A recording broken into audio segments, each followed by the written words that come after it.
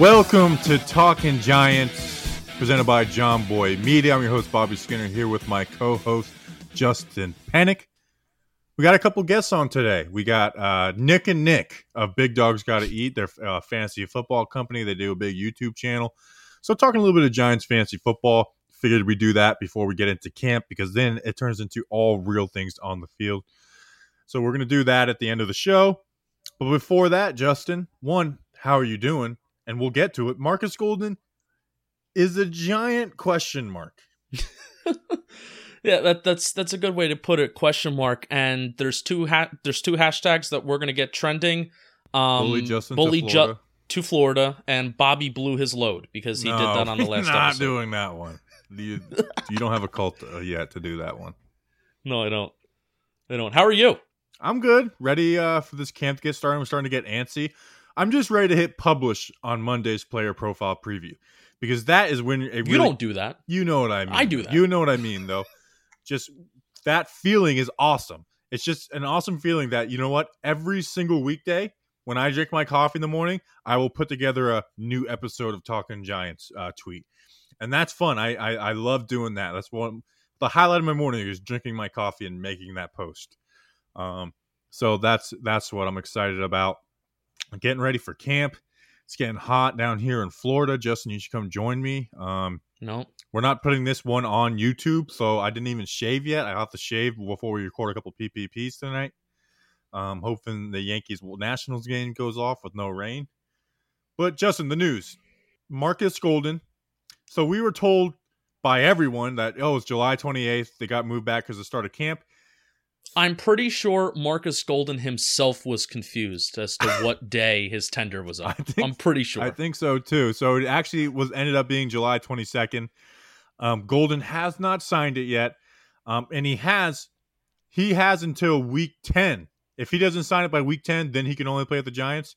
But if the Giants the Giants could rescind the tag, or they could get a deal done. Well, no. If he doesn't sign by week 10, he can't play at all.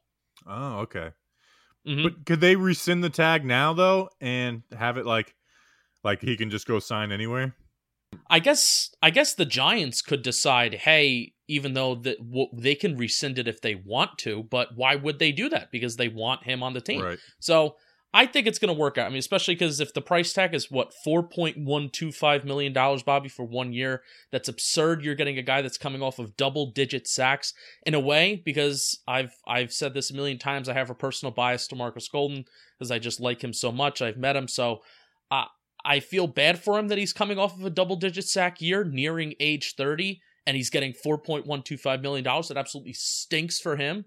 But at the same time, it's good for the Giants, and I'm a Giant fan, and I'm glad that he's back. So yeah, and our guy Pat Regazzo said he's going to sign it when he comes to camp on the 28th. That makes sense. When they come for the testing and they'll sign his contract.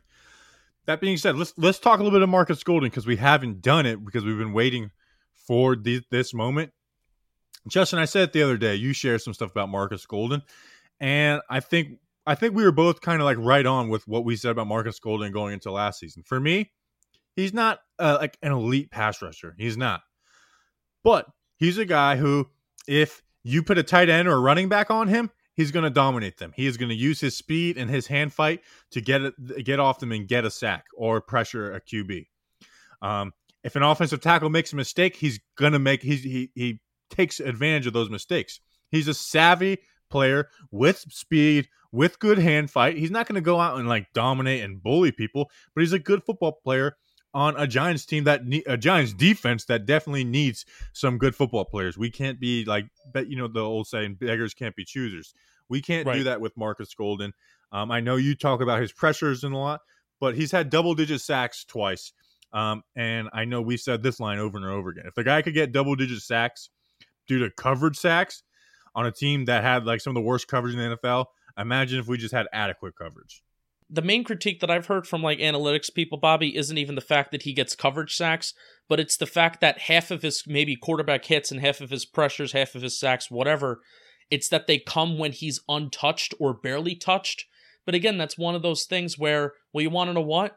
Why isn't Lorenzo Carter getting 5 sacks when he's not touched? Why isn't O'Shane Ximines limited snap count? But all these pass rushers that we had years ago, and even without Marcus Golden in 2018 in James Betcher's system, how come we didn't have a guy? If it's so easy to get 10 sacks on the Giants defense, if it's so easy to get sacks, then why hasn't somebody done it before? Even a little bit before Marcus Golden got here. So, or anyone get even close to that number? Who was second on the team?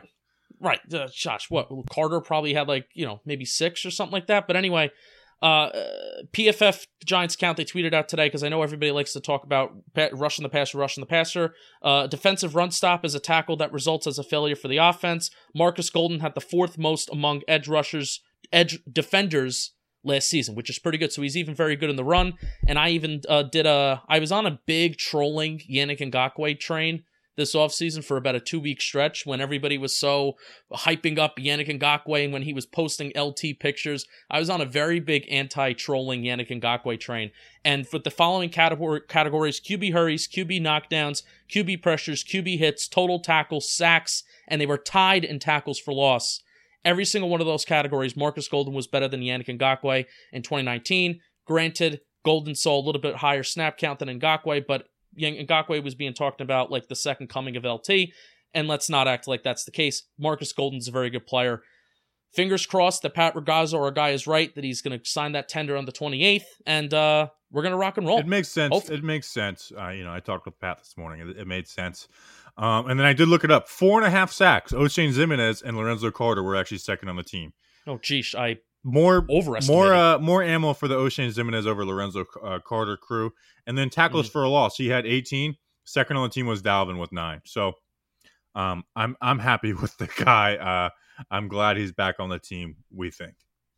Yeah. What was going to be a point? Oh, about signing the tender on the 28th. I was actually kind of surprised to hear that he was signing on the 28th, and this just lets you know about how much of a team first guy that Golden is, and this is if he signs it on the 28th. Because in a way, Bobby, if I'm a player in this particular situation where, let's face it, Marcus Golden's in a very crappy situation, only getting $4.1 million and coming off a double-digit sack season. It's personally kind of a crappy situation for him. Smart and savvy move the Giants did.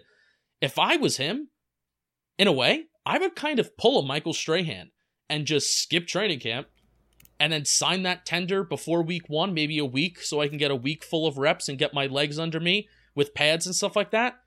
But that's the kind of route that I would do. So the fact that Golden's coming back this early, it kind of surprises me, but it doesn't, because he's just a great guy. Well, the difference is also, one, the Giants are not going to, they would let him go to week 10. They would let him have that. And, what if he comes in week 1 or a week before and he tests positive for COVID, and now he's missing games, aka missing money on his contract? Yeah. At least I don't know. Maybe he wouldn't miss money. Actually, he probably wouldn't, now that I'm thinking about it. But nonetheless, I don't see him. Is it fully? We need to see if it's fully guaranteed. If that, which anything that's a tender is fully guaranteed. Yeah. It's like the franchise tag. So I guess I'm wrong on that point. But nonetheless, he doesn't want to get. It makes sense to me. I think he realizes what this is, and I don't think he's gonna fight against it. And I'm glad he's not. So that means another year of Marcus Eberhardt, Marcus Golden's dad, who's the best friend of Giants Twitter. Moke. Well, first we have to make this clear, because I was very small. I probably had less than 1,000 followers last summer too. So it was actually, I was one of the only ones on Giants Twitter who was really hyping him up. Bobby, you were kind of like, he could take advantage of the tight ends. He can take advantage of the weaker tackle play. I was hyping him up, and I actually just pulled a clip from, we had Bleeding Blue did a similar version to PPPs last year. It was called a previewing the Giants series, and we had our Marcus Golden episode. And I looked at the data from 2015 and 2016. He was the only edge rusher and the only pass rusher from that 2015 draft class, which, by the way, 2015 draft class, Leonard Williams was included on it. That was pretty good pass rushing, even from the interior defensive lineman guys. He had the most pressures and some of the best advanced stats, not necessarily just sacks, but some of the best advanced stats out of that draft class. So I was like, this guy was on pace to literally become one of the league's top edge rushers. Then he tears his ACL in 2017. 2018, you need that extra year to heal from that ACL injury. We're actually going to be talking about fantasy football data in our fantasy football episode that says about the torn ACL, how it takes 2 years. I've mentioned that before. So I knew all of this, and I took all of it. Was like, Marcus Golden's going to be good. So I linked up with Marcus Eberhardt, linked up with him at a Giants preseason game, met Daniel Jones in the Giants family tent, met Marcus Golden in the Giants family tent, met Rhonda Golden, Marcus Golden's mom. It was a lot of fun. So that's why I'm like personally invested, because he's just such a good dude. I saw somebody get mad because he liked something. I think it was like some Washington stuff. And people don't realize I think Marcus Eberhardt treats Twitter like Instagram. He literally likes I think he likes every post in his timeline. Yeah.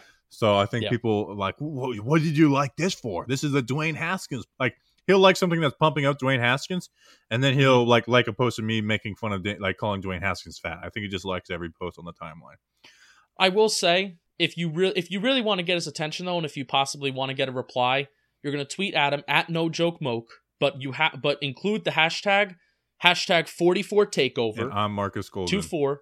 Well, I'm Marcus Golden. I've never used that, but also he loves the phrase "get your popcorn ready." Get your popcorn so I said, ready. Like I said to Marcus, I said, we told them last year to get their popcorn ready. They weren't ready. And so he got a kick out of that this week, which was pretty cool. Glad to have you back, Marcus Golden. Go out and get double-digit sacks again and get your bag this offseason. Yeah, good people. I'm glad Marcus Golden's back on the team.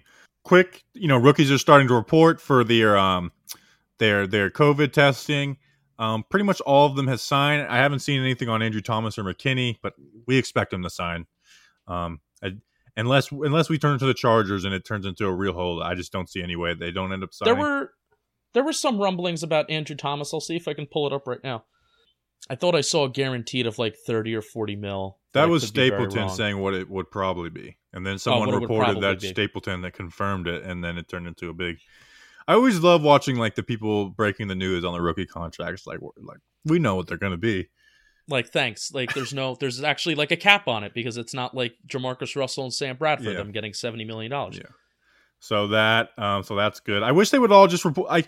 It doesn't make sense that they're not all reporting today for their testing, so they can actually get rolling with some conditioning and then walkthroughs and stuff on Tuesday. But the NFLPA has their head in their ass, and they're supposedly the NFL is threatening to be like, we won't play the season if you don't agree to this. And it's like I said, the NFL is going to win over the NFLPA when it comes down to money. Mm-hmm. That's why they gave them everything else. Like, go have fun with no preseason games. We'll take the money. So that, Bobby, I will say about just everybody's reporting and everybody's getting tested, and the report day is now the testing day. It's no longer what it used to be in the hype. Even the hype around Monday, whatever the 28th is going to be, it's not going to be the same, because everybody's just going to go home anyway. With Juan Soto testing positive today, and now seeing the scramble that's happening with, but they need to get maybe 2 negative tests before the game tonight to see if he can actually play, because he's actually feeling fine. It's going to be an anxious August. It's going to be an anxiety-filled August. It's really going to be an anxiety-filled season with all of these reports that are going to be happening every week of the test results, and nobody on the Giants tested positive. Nobody on the Giants tested positive. Everybody tested negative. One guy tested negative. It's going to be a very anxious summer. Yeah. And I'm not. We all know you're looking forward to one guy. We won't mention that. So stop it. It. Bad guy. That was an ultra bad guy move. Before we go to the Giants stories, Zach Rosenblatt put you as the first sentence in an NJ.com article. Whatever. Yeah, it was a lot of fun. Zach talked to each other on the phone. So shout out to Zach Rosenblatt, who, it was nice enough. We had about a 10-minute conversation. It was just about, how do you feel basically about not going to Giants games? And a lot of the questions were kind of centered around, and I kind of was pretty proud of myself that when I was answering these, where a lot of the questions were I kind of want you to say that the team is bad. I kind of want you to say that, Justin. I was getting the impression with some of the questions that he's asking, it's terrible that I'm paying all this money to watch a team lose. I have a feeling that's the route that he wanted me to go to. But I'm no, genuinely, and I even talked about the 2015 season, how the 2015 season, despite, I think, 6 out of our 9 losses, or so, a high percentage of our losses that season, we lost those games within the final 2 minutes. while that was like a devastating season, I look back on it as like, that was it was kind of a lot of fun because they were just genuinely good football games from start to finish. They were intense, they were competitive, unlike the last few years where games just haven't been competitive at all and they haven't been fun to sit through. So I kind of talked about that. And then my favorite line in the article, and I think it's pretty much towards the top, is there's been social distancing at MetLife Stadium anyway by the time it comes to November and December. Yeah, I read that. I thought that was kind of funny. You gotta get a boom ch after that. So nice, very nice. Thank you, Zach Rosenblatt. Thank you, Zach Rosenblatt. We'll have him back on during camp since there's no preseason games. We're gonna try and get some interviews during camp for you. All right, you ready for Giant stories? I am ready. I thought last week was the last version of Giant Stories. No, this is the last time. This is the last episode of Giant Stories until January. Okay, let's play the music. Cue the music.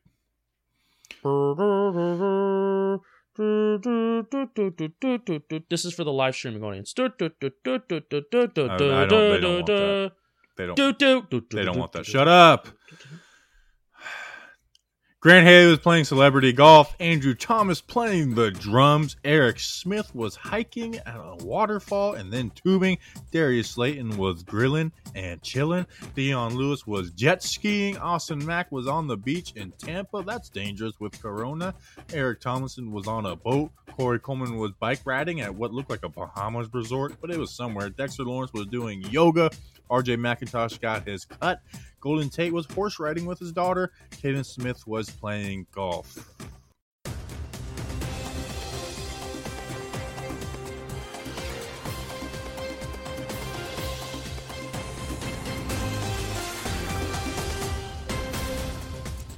Justin, the last time I'm going to ask you this question of 2020, what piques your interest?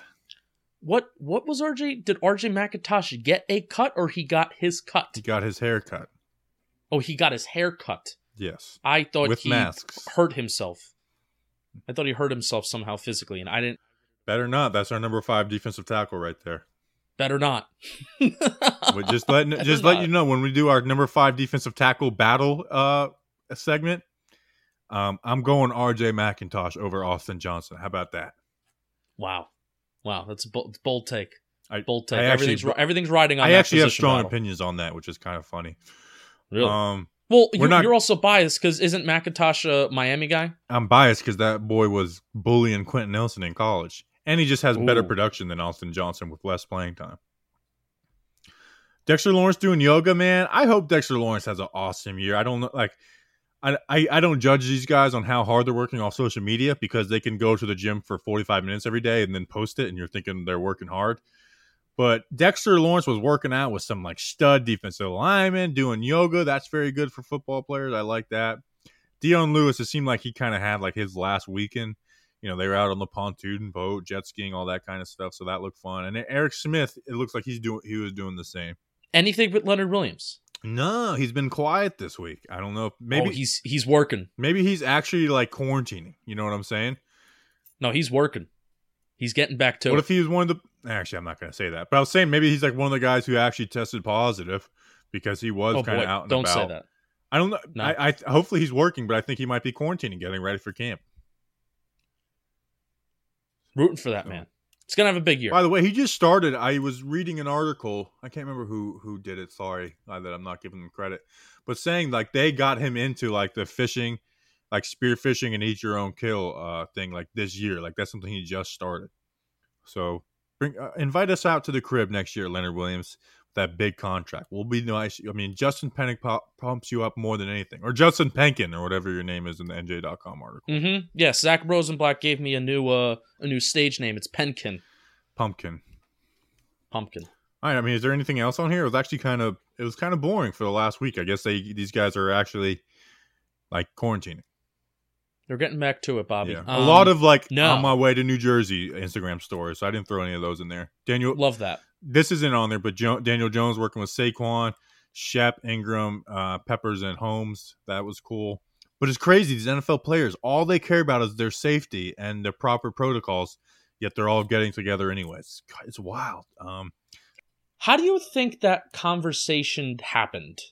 Of like the workout between, I know this is kind of older news, the workout between Cam Newton, Odell Beckham Jr., and other friends. Sterling Shepard was there. Sterling Shepard invited Daniel Jones.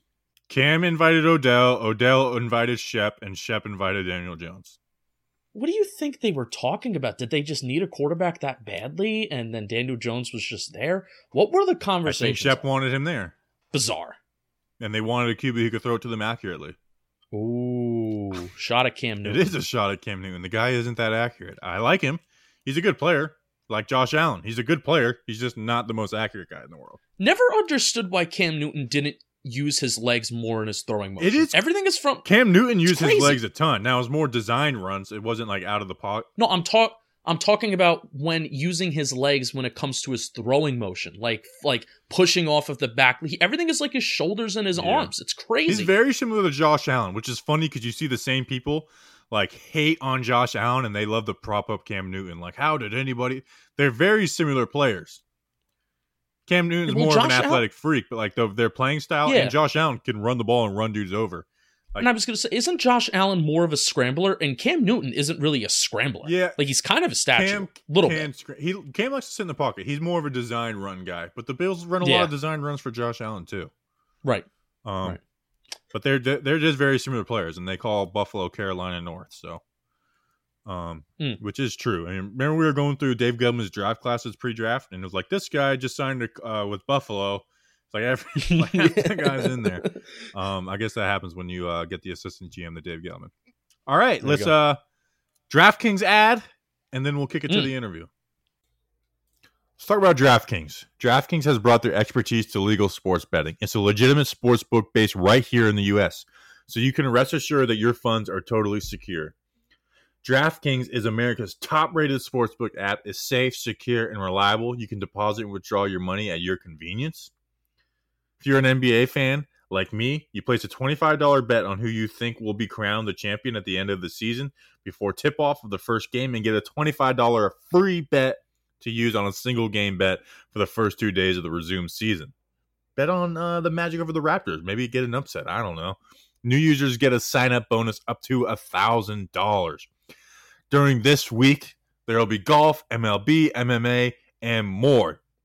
Head to the app right now and check out all they have to offer, including player props, live betting, and so much more. If a sportsbook is not yet available in your state, don't forget about the DraftKings Fantasy app. For this week's golf tournament, they're offering a share of $1 million.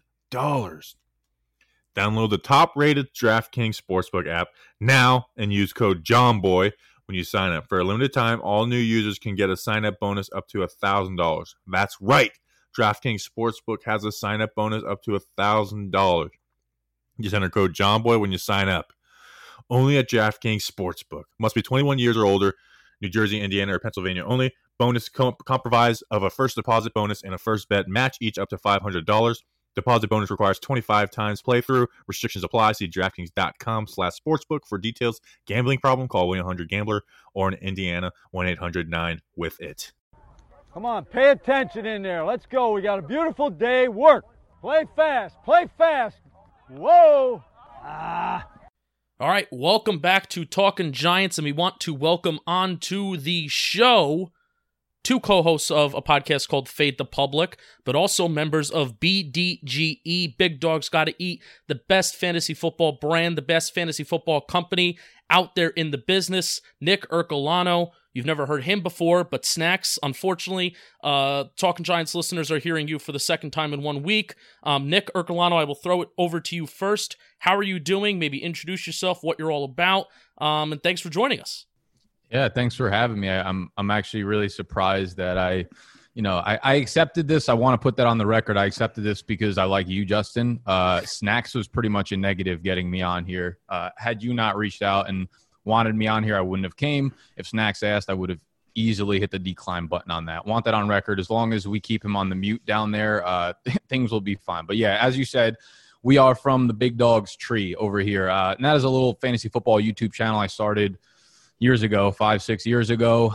We've consistently been putting out content related mostly to season-long fantasy football stuff. We've started diving into a little bit of Dynasty over the last couple of years, but our goal is to kind of encapsulate more of a lifestyle brand in a sense. So we do a lot of behind-the-scenes capturing. Since I was 22 or 23 years old, I've pretty much been videotaping a large portion of my life and my story, kind of building up the YouTube channel and kind of turning this into the brand that I hope to one day, turn it into. So it's been a fun process. But at the end of the day, I'm here to, give some value via fantasy football. That's why most of the people that do watch me. Most of the people that come on for snacks immediately leave once he starts talking about Giants. So I'm glad that he got this forum out here so he could yell about his favorite team, because usually not welcomed on the Big Dogs. It's true. And one of the reasons why I'm attracted to, BDGE and everything that you guys do. You talked about it being a lifestyle brand, and that's one of the things that you're ultimately pursuing. But when you ultimately intertwine that kind of lifestyle goal with the content that you produce for fantasy football, it ultimately comes off, I think, with you're gathering and you're collecting a better community of people, more dedicated following. And that's kind of a similar thing that what we're trying to do here, with Bobby and I. We're trying to, we show our faces. Like, that's like a big goal that we have. We show our faces. We're trying to be proximate. We're trying to connect with the people in our community. I think you guys do a great job of it. That's why that I was attracted to you. I bought the draft guide last year and things like that. But we'll get into that. But Snacks, I don't want to totally ignore you. How are you doing? Welcome back on the Talking Giants for the second time in 1 week. Yeah, as a huge, massive contributor to Talking Giants, it's great to be back. Bobby, it's really great to see you. I could be a lot better if I wasn't talking to two of my least favorite people in Justin and Nick, but I'm doing okay because I get to reconvene with my friend Bobby. So thank you guys for having us on. And yeah, we should just start rapping about early 2000s Giants football again and just forget all the fantasy game over. Football stuff. You know what? Let's do it. Amani Toomer, I kill your big fantasy years in 2000.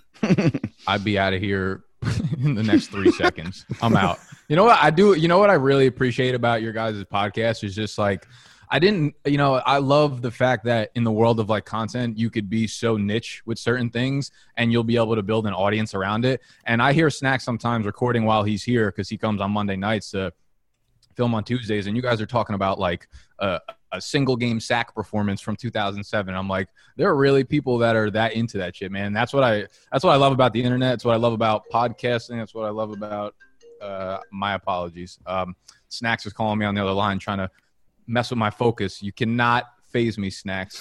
We are mid-podcast. This is what I do, baby. So, yeah, I appreciate your guys' podcast, by the way, because the more niche, I think the more long-term success you'll have eventually. And they are the best at their niche, so. For sure. Absolutely. So one of the main reasons why I'm having both of you on is not just because I absolutely love Snacks, and Snacks is a great friend of mine, but I have to tell you, I got into, I bought the draft guide last year. Your draft guide is it's part of, I don't even know, it's not even like a collective book, but it's like part of your website, and you get access to a website. It has a bunch of different rankings, a lot of different analysis, a lot of different stats. We'll get into some of like how you even go through your mental process of when evaluating fantasy players. We'll get into that. But I need to give this ultimately a plug. I've had this take for Marcus Golden last year, and where this take comes from is not 1 year after your Terrier ACL, but 2 years after your Terrier ACL. Those are like your prime years. And I got that from fantasy football data. I got that from you, Nick. So why I had this whole take on Marcus Golden, why he was going to be so successful in 2019, kind of, maybe ignore those 2018 numbers a little bit where he struggled, is because of that fantasy football data. That came from Nick Ercolano.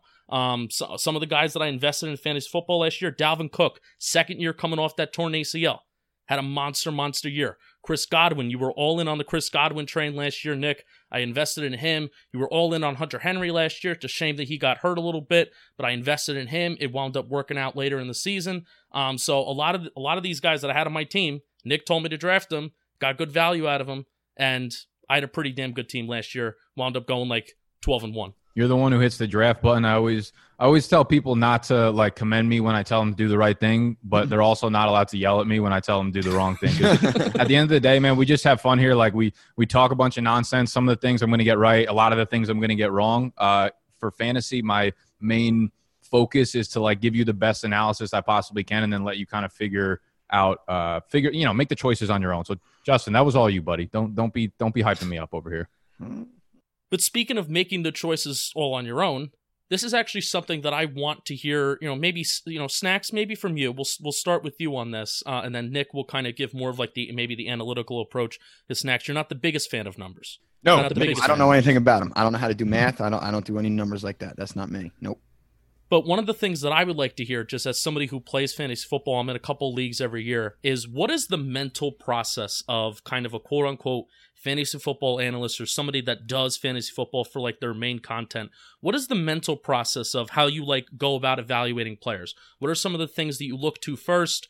Some of the stats that you look to first? Because obviously you're not like Bobby Skinner over here who's grinding hours and hours on film. There's just too many players in fantasy to be just looking at all this film. So what are you looking at? How do you evaluate players in fantasy football? Well, I think a lot of my stuff, I watch football all the time. It's Red Zone and the Giants, so you know who's good and who's not ultimately.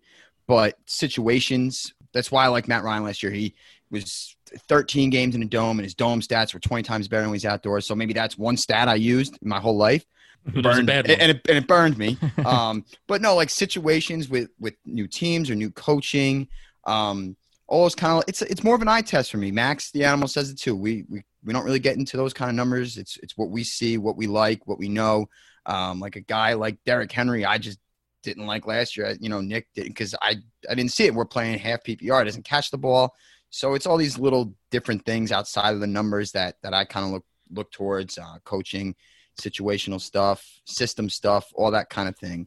And I've also had like the same guys that I've liked for like 5 years. So it's kind of just, it's like a nuanced thing where I try and stay consistent with it. But yeah, Nick's one of my best friends and he's really good at this stuff. So obviously when he's giving out the numbers and whatnot, I'm just going to think to my head, okay, well, he did all that work. I don't have to. So I will try and listen to some of that. And if it matches me liking the guy as a player in general, then I'm going to be even more high on. So I take the advice of, somebody I really don't like that is a good friend, but then I put it together with my own opinion. So. Yeah, I think the fantasy world is getting to a point where there's so many people in it and it's expanding so rapidly that we have dudes from all over the place that are making it like a really cool place. Like we have a lot of data crunchers. We have a lot of guys that were in the NFL that are starting to get into fantasy football and taking it more seriously. So we have a lot more valid opinions, a lot more valid data, and a lot more scraping when it comes to that stuff that you can reliably count on when you're doing your analysis. When I start to look at players, and when it comes to like film stuff, I almost never look at players on film when they're in the NFL already. As we've been pivoting more towards like dynasty and rookie content, I watch a lot of film probably from like January, February, March, April, preparing up until the NFL draft. So I know the incoming rookies, but again, only like skill player stuff. This is obviously all fantasy football. So by the time they come into the league, I know who they pretty much are as a player. And that's when you start to use the analytics around the NFL and the advanced analytics that you'll find on a bunch of different resources around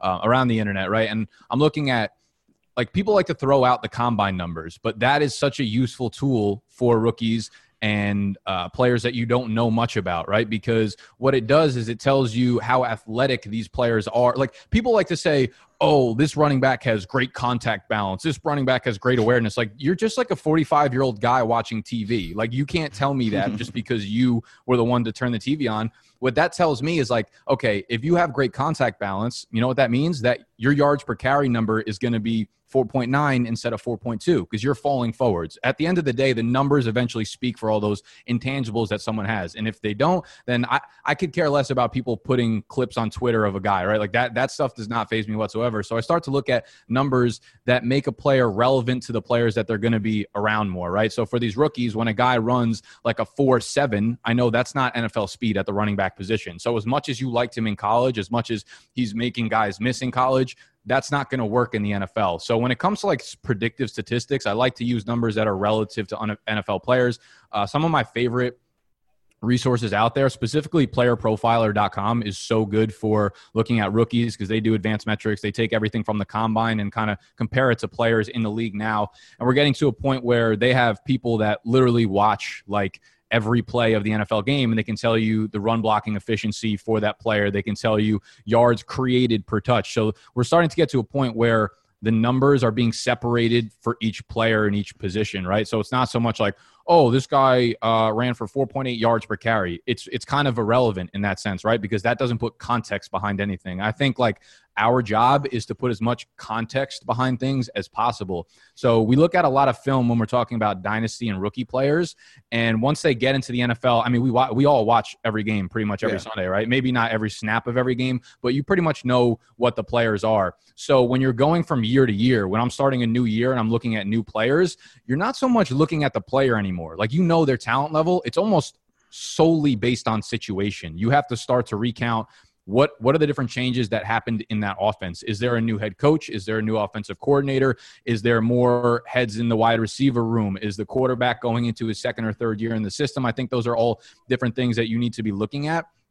So it's funny because, you know, as like football fans, you want to watch tape and you'd be like, oh, this guy progressed. This guy looks good. This guy looks fast, whatever. But I think it's so much more situational based when it comes to fantasy because you're looking at a 1-year sample size. All you're doing is trying to pick out what's he going to do for the next 16 games. So I love Player Profiler for like metrics and things like that to make it relevant. Also looking at things like snap counts, right? Like we have players who might have had really, really efficient years, but if they're only playing on like 30 or 40% of the snaps, it's not something that you can use predictively for the long-term future, if that makes sense. So lineups.com is another free resource that I think is incredible that shows you the snap counts of every position, every player in terms of percentages and just like raw snap counts in versus like other players on their team and then positions around the league. So when I look at analyzing a player, it's always about the situation that they're in. Looking at the volume last year, are they going to see an uptick in volume this year? Free agents, retirees.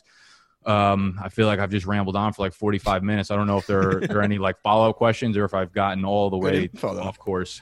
How do you judge Jason Witten? No, I'm just kidding. I was about to say what. No, because you mentioned about coaches entering into their second and third year. And this is actually something that's very relevant right now, a conversation that Bobby and I just had last episode about, you know, the extended time that we're going to have of basically OTAs that are now going into training camp. And it's going to be the 18-day what startup period, Bobby? Is that the correct term? So this 18-day ramp-up period. There we go. 18-day ramp-up period that the Giants are going to be having.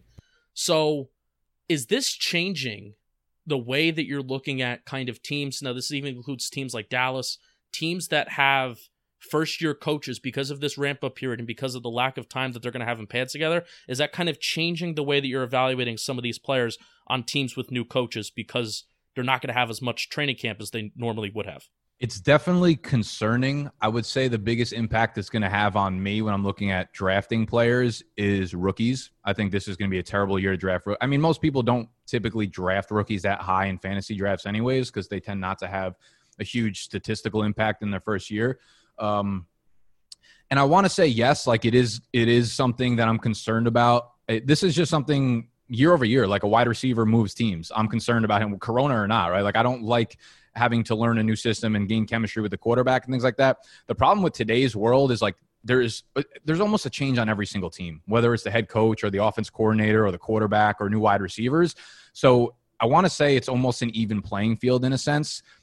For like 75% of the NFL. But yeah, maybe if it's a tiebreaker, that's something I would look at. This is just such a tough, I guess the way I look at it is like the only thing you can be prepared for is like really that you're not going to be prepared for anything. So I guess you can go in and just draft the guys that you would typically target based on the analysis you did pre-draft, right? I don't know if I'm necessarily going to lower or raise a guy in my rankings just based off a new system or a new coach.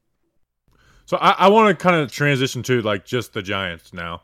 My big question with fantasy football is because I don't want to have bias for my guys, but they have these 3 wide receivers in Tate, Slayton, and Shepard, and like 2 of them.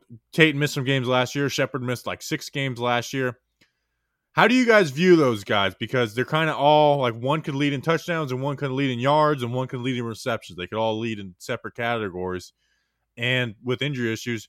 Like, they're 3 talented guys, but are those guys, like, you just wait till, like, the last 5 rounds, or is there one that, like, sticks out to the rest? Yeah, Nick, real quick, because I'm going to say it, and I love Darius Slayton. I think he's going to be very good for a while, and I love Shepard. He might be my favorite Giant on the team just because I love his heart and everything.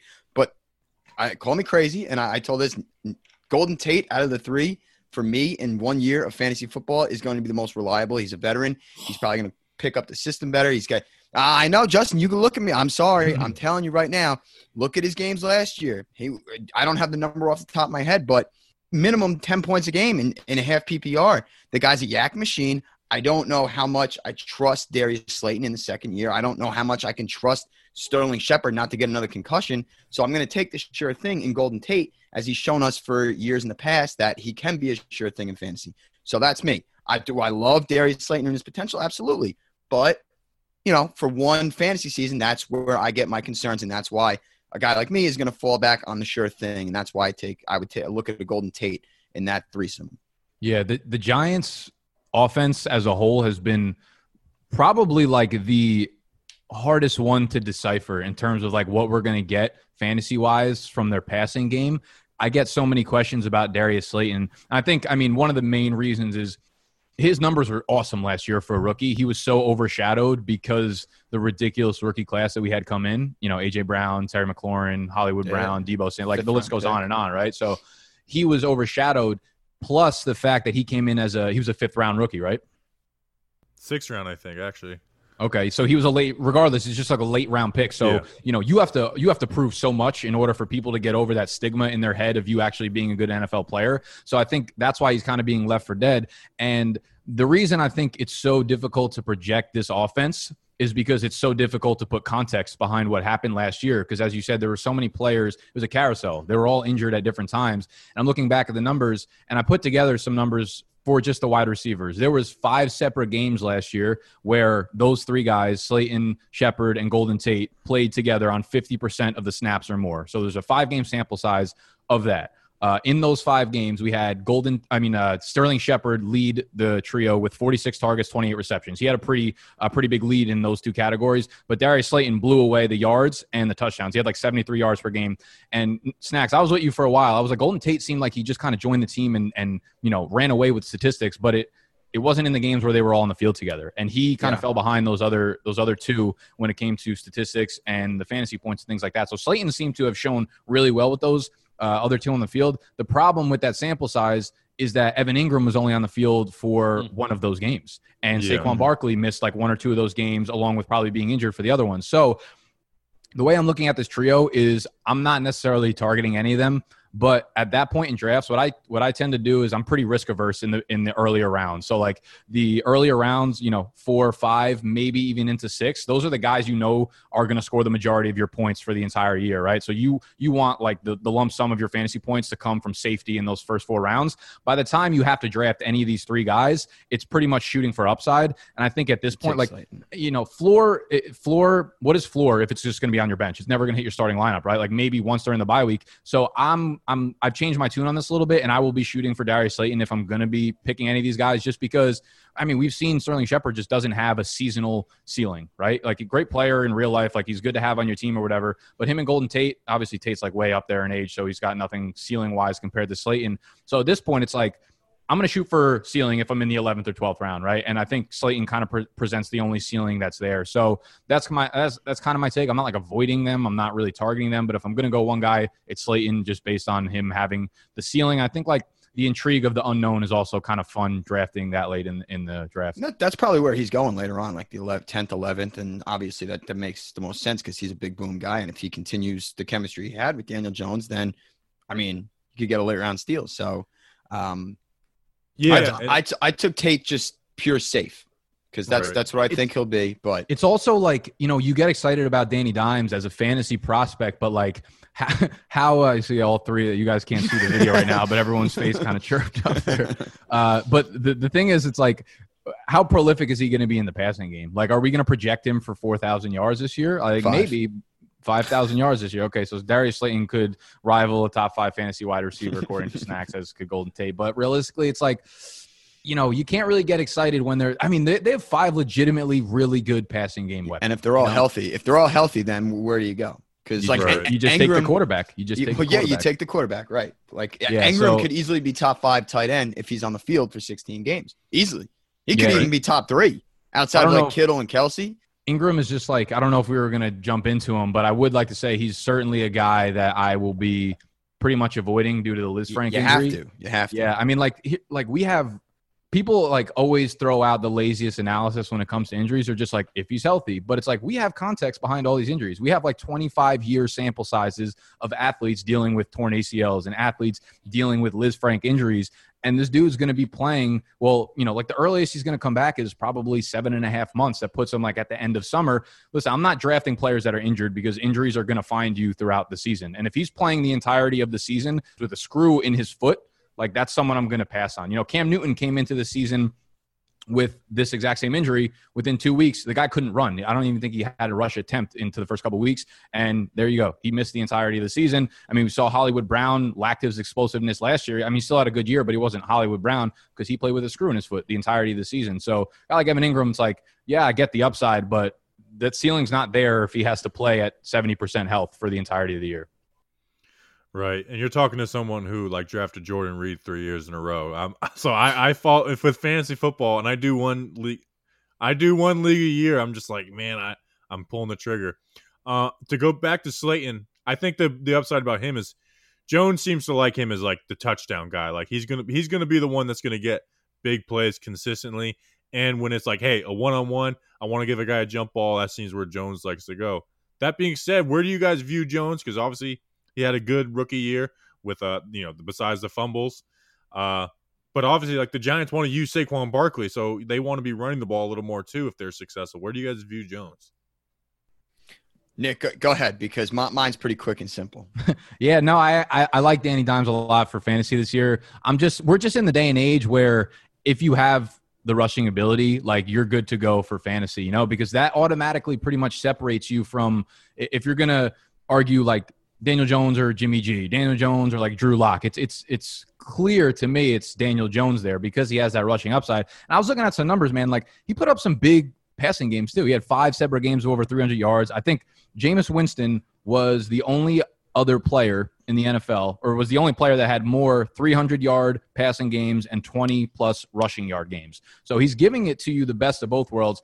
The problem I guess I have with Danny Dimes is he had like 4 really, really good fantasy games last year, and I'm sure you guys have looked back at the schedule and could tell where those games came from. It was like Tampa Bay, Washington, New York, whatever. It was really, really poor passing defenses. So, was that a big factor into why he played well last year? But at the end of the day, it's like you don't need to put up crazy passing statistics if you're going to run for 25, 30 yards, which he did. I think he topped 25 yards in like 7 of the 12 games that he was the starter for last year. So, yeah, I mean, this offense, if they're going to have an upgraded offensive line, they have a really good group of weapons. If like 4 out of the 5 of them can stay healthy, most of the time, like the middle of the pack quarterbacks in fantasy are basically all talented in the same sphere as each other. They're going to be as good as their offensive line and the weapons around them. And Danny Dimes kind of checks all those boxes.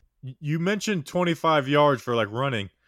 Jones has a running ability, but he's also not a guy who likes to run. So like 25 yard mark is good enough because obviously as an average, but I never like viewed Jones as like one of those guys who's going to get you those rushing yards in fantasy. Yeah, he's a very good like sneaky mobile quarterback because you have a lot of guys like Teddy Bridgewater who is going to put up like 4 rushing yards a game. And the thing with like Danny Dimes is if he takes off from the 15-yard line and scores a touchdown from there, that's equivalent to like 125 passing yards and a score. Right. Like that single play right there. And that's what, and I think you have to think about the league settings you're into. If it's 4 point per passing touchdown league, that just boosts up anyone that's putting up any kind of semblance of rushing scores. If you're in a 6 point per passing touchdown league, then I would start to kind of pull back on the Deshaun Watsons. You're talking about the elite tiers, and Danny Dimes might be a guy who falls a little bit back in the middle of the pack. But I mean, everything's kind of pointing in the right direction when it comes to Jones. All right, so we'll wrap up with talking about the number 1 pick. Number 1 pick in every fantasy draft this year. I know a lot of Giants fans, they're going to want to hear number 2-6, but Christian McCaffrey put up a historic season last year. I mean, it was arguably one of the best fantasy seasons anybody has ever put up all time. But there's this expectation of, and I think there's this fear that a lot of people may have, is that obviously he can't replicate that. So how far is the drop-off going to be in a different offense and a different scheme and stuff like that? And I think Saquon Barkley might be moving to a more favorable system for him fantasy-wise as opposed to Shermer. So who's the number 1 pick, and where does Saquon Barkley fall maybe if he isn't that number 1 pick? Well, who couldn't replicate their elite season as a running back? It was Todd Gurley in 2017, and then he did it again in 2018. C-Mac, like the number one pick for me is C-Mac. I think there's an argument to be made. I think you're getting a little bit too cute if you want to go with Barkley over C-Mac. You're looking at too much projection rather than what we have in front of us. But I think like you said, Jason Garrett coming in, I mean, he rides his workhorse no matter who it is. If it's Ezekiel Elliott, DeMarco Murray, I mean, even going back to like Felix Jones and those kind of guys that he had in there, if they're on the field, he's getting 22 touches a game. I can only imagine what he's going to feed Saquon Barkley with. So the volume will certainly be there. I do think there's a slight hesitation for me in terms of the passing upside with Saquon. Awesome. Like probably the most talented dude out of the backfield when it comes to purely catching the ball. I think he's right up there with C-Mac. Problem is when you have a guy like Danny Dimes who's probably going to run the ball 4 or 5 times a game, that will slowly trickle down the targets away from Saquon, right? Whereas like a non-running quarterback might check down once or twice per game. That won't happen with Danny Dimes, and that's the difference between getting 100 targets on the year and 85 or 70, and that's the difference between catching a guy like C-Mac. And also, I just love Joe Brady coming over from LSU. I think that offense, it is the first year, so it might be a little weird to get acclimated to, but I don't think C-Mac's a guy that needs to learn the system that well. Just get the ball in his hands, he'll be fine. And it's also real quick, 2 years ago when Saquon in his rookie year caught, 91 balls or something like that, you had Eli Manning checking it down almost every play, and he was just making plays happen. So a lot of those 91 catches were just the product of a terrible offensive line and Eli being pressured in not even 2 seconds, 0.2 seconds, and dumping the ball right off. An improved offensive line, and you saw Jones, he wants to push the ball down the field. He wants to throw the ball down the field. That's why he's holding on to it so long. The offensive line is better. So I do think that in that sense, McCaffrey is the number one pick. But if you are getting cute and you're projecting and you're a Giants fan, why not?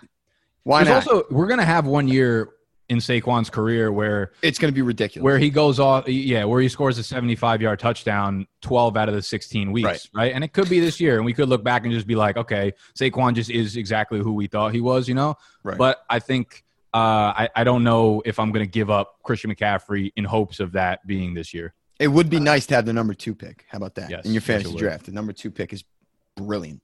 Well, I agree 100% with McCaffrey over there because they do and you guys mentioned Teddy Bridgewater. He's like the check down king to me. Like I can't stand watching him play. He checks down so much. That being said, so you guys are saying Saquon too. I know a lot of people are like drifting towards wide receivers first round more so, to where when I started playing fantasy football, it was like 10 out of 12 picks, whereas running backs. Do you think there's any wide receivers worth taking over Saquon, whether it's like a Michael Thomas or somebody? No, it's running Those back. got to be 1 and 2. It's hammering the running backs. And I've been looking at this more and more this year. Last year, there was 29 different players that went over 1,000 receiving yards on the year. And that was the most ever in a single season.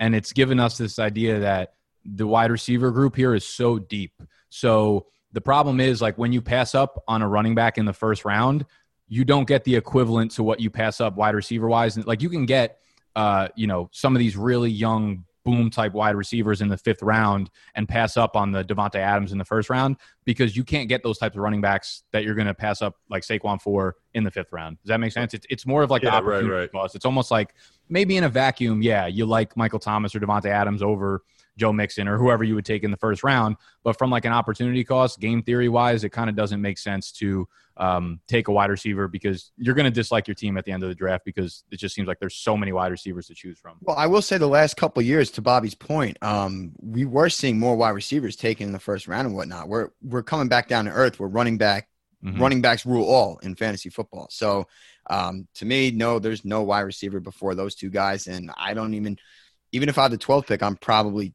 taking the best running back on the board as opposed to a wide receiver. So they rule all, and wide receivers are dead.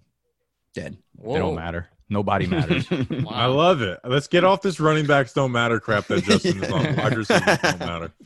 All right, fellas, I want to thank you for joining us. Nick, I want you to plug the draft guide. I am a terrible friend. I am a terrible person. I have not bought the draft guide yet. So I'm gonna be. I think I need to make like it in an August thing because when August comes rolling around, that means football's really getting closer, and then fantasy football's getting closer. So I'll dive in August. But plug the draft guide. And then you two plug whatever you want to plug as Snacks absolutely buries his face in some kind of sandwich. What are you eating over there, Snacks? Sausage and peps, baby. Love that. Justin, you're not a bad friend. Don't worry. The majority of business starts rolling in literally the last 2 weeks of August. I won't even plug the draft guy, but you guys can come find me on YouTube at Nick Ercolano. It's just literally my name. That's my YouTube channel. Every Friday, me and Snacks and our other friend Animal put out a video, Fade the Public podcast, which is within my YouTube channel. So you guys can come find me there if you think you've earned I've earned a purchase. Once you've came and watched some of my videos, and you could figure that shit out afterwards. But that's I don't think they'll be disappointed. I hope not. Justin, thank you for having me. Bobby, it was nice meeting you. Thank you for having me as well, my man. Nick, it was nice to see you. I can't say Bobby. his name. I just know you could probably notice me giggle like 45 seconds ago. Snacks, I just realized your little name is I Hate Panic. Oh yeah, 100%. Yeah. Can you change that like mid call? I did. I don't know, but I think I'm going to change mine. You can click the three dots right by the mute button, and then you can rename yourself. See, Nick, you think I don't know about technology? I know everything. I'm just playing you a fool, brother. This is the first thing you've ever done technologically that I didn't know how to do in your life. All right, mine's changed. All right, so we have Bobby as I Hate Panic. We have Nick as I Am NYG. We have Snacks as I Hate Panic, and I have I Heart Snacks. I Am NYG. Wow, I tell you, Justin, you've always been the nicest one. But in all seriousness, Bobby, it was great seeing you again. I hope we can talk soon. Justin, I'm sure I'll talk to you later. And Nick, let's not talk the rest of the night. Yeah, right. Please don't text me. Everyone, go check out Big Dog's Gotta Eat, and we'll see you around. Peace. No holds barred. He took me in the low post and won, but I think we had on the varsity. All right, thanks again, Snacks, for coming on, and Nick Ercolano, some fun stuff. Justin, BDGE, Big Dog's Gotta Eat. Check them out. Big Dog's Gotta Eat. They do gotta eat. Justin, what do you like? I know you're more into fantasy football than I am. Like, give me some besides what we were talking about on there. Do you have any strong fantasy football takes on the Giants? Well, I will say, I know they were kind of fading Sterling Shepard a little bit, and I kind of really like Sterling Shepard if he's healthy. In PPR. I think, yeah, because I don't know if I've ever read this stat before. And at people who say if he's healthy though, he didn't like that when people say that. Yeah, well, you got to be healthy, right? Sterling Shepard played 10 games last year. 8 games he received more than 7 targets. 6 games he received more than 9 targets. So, a guy that's going to get targets, especially in Garrett's offense, he's going to be like that Cole Beasley kind of guy. I think he's better than Cole Beasley. I don't think that's a hot take. I don't think you would disagree, Bobby. And also the kind of wild thing that Snacks was pointing out, and Snacks usually doesn't say a lot of smart things, is Golden Tate's production fantasy-wise. His second game back against New England, he had over 20 points, and then over 10 points, 14 points against Arizona, 16 points, this is full PPR, 16 points against Detroit, 13 points against Dallas, 95 yards, 2 touchdowns, 4 catches against the Jets. So there was a really nice stretch, and then he even ended the season really strong too, fantasy-wise. There was a really good stretch of Golden Tate having awesome fantasy production. When it was good, it was pretty good. When it was bad, it was bad. But when you in 16 games and with the full season of Daniel Jones, maybe Golden Tate's kind of a sneaky good play, especially if he's bringing in these big plays, and especially if he can bring in touchdowns again. So that surprised me about Golden Tate. Yeah. So are you he said Slayton, you're going to go upside with those guys. Who are you drafting out of those 3? Is it Shepard? I know you said. Oh boy. Yeah, I have to look at the ADP in terms of their average draft position and where they go. Somebody is going to take Slayton early, because especially if you're drafting a team on the East Coast and a lot of the people that you're hanging out with are Giants and Jets fans, somebody is going to reach for Slayton, but somebody may not reach for Tate, and nobody's definitely reaching for Shepard. So especially towards the latter end of the draft, even though I am a huge, on this podcast, I'm Golden Tate doesn't get separation, and Daniel Jones has to fit the ball into such tight windows when he throws to him. Even though I'm like that on this podcast, I may be taking Golden Tate this year, and I'll be the biggest hypocrite. He said don't draft Evan Ingram, but if I'm not if I'm not getting the first 3 tight ends off the board, and I realize all right, I need to get a tight end here, Evan Ingram may be my target. Yeah. Like I said, Caden Smith too. Caden Smith is one of those picks that I might get him in the last round. Be if Evan Ingram, we're giving away our whole fantasy football strategy. We're doing a fantasy football league with 9 of our listeners. So, yeah. So that's not great. Maybe next year we'll do like 20 leagues with our listeners because we'll have so many listeners. Jeez. All right, that's a show, Justin. We will be back Monday, Tuesday, Wednesday, Thursday, Friday, every weekday for the next month. We will have an episode out. Monday, I can safely say that it will be a Sterling Shepard and David Mayo player profile preview. Tuesday is our Camp Battles preview. And then Wednesday, Thursday, PPPs. Friday, regular episode. And then after that, we're going to start moving some interviews into the rotation. So get excited. I know there's a lot going on in the world, but let camp get some excitement out of you. We'll see you on Monday. Until then, let's go Big Blue.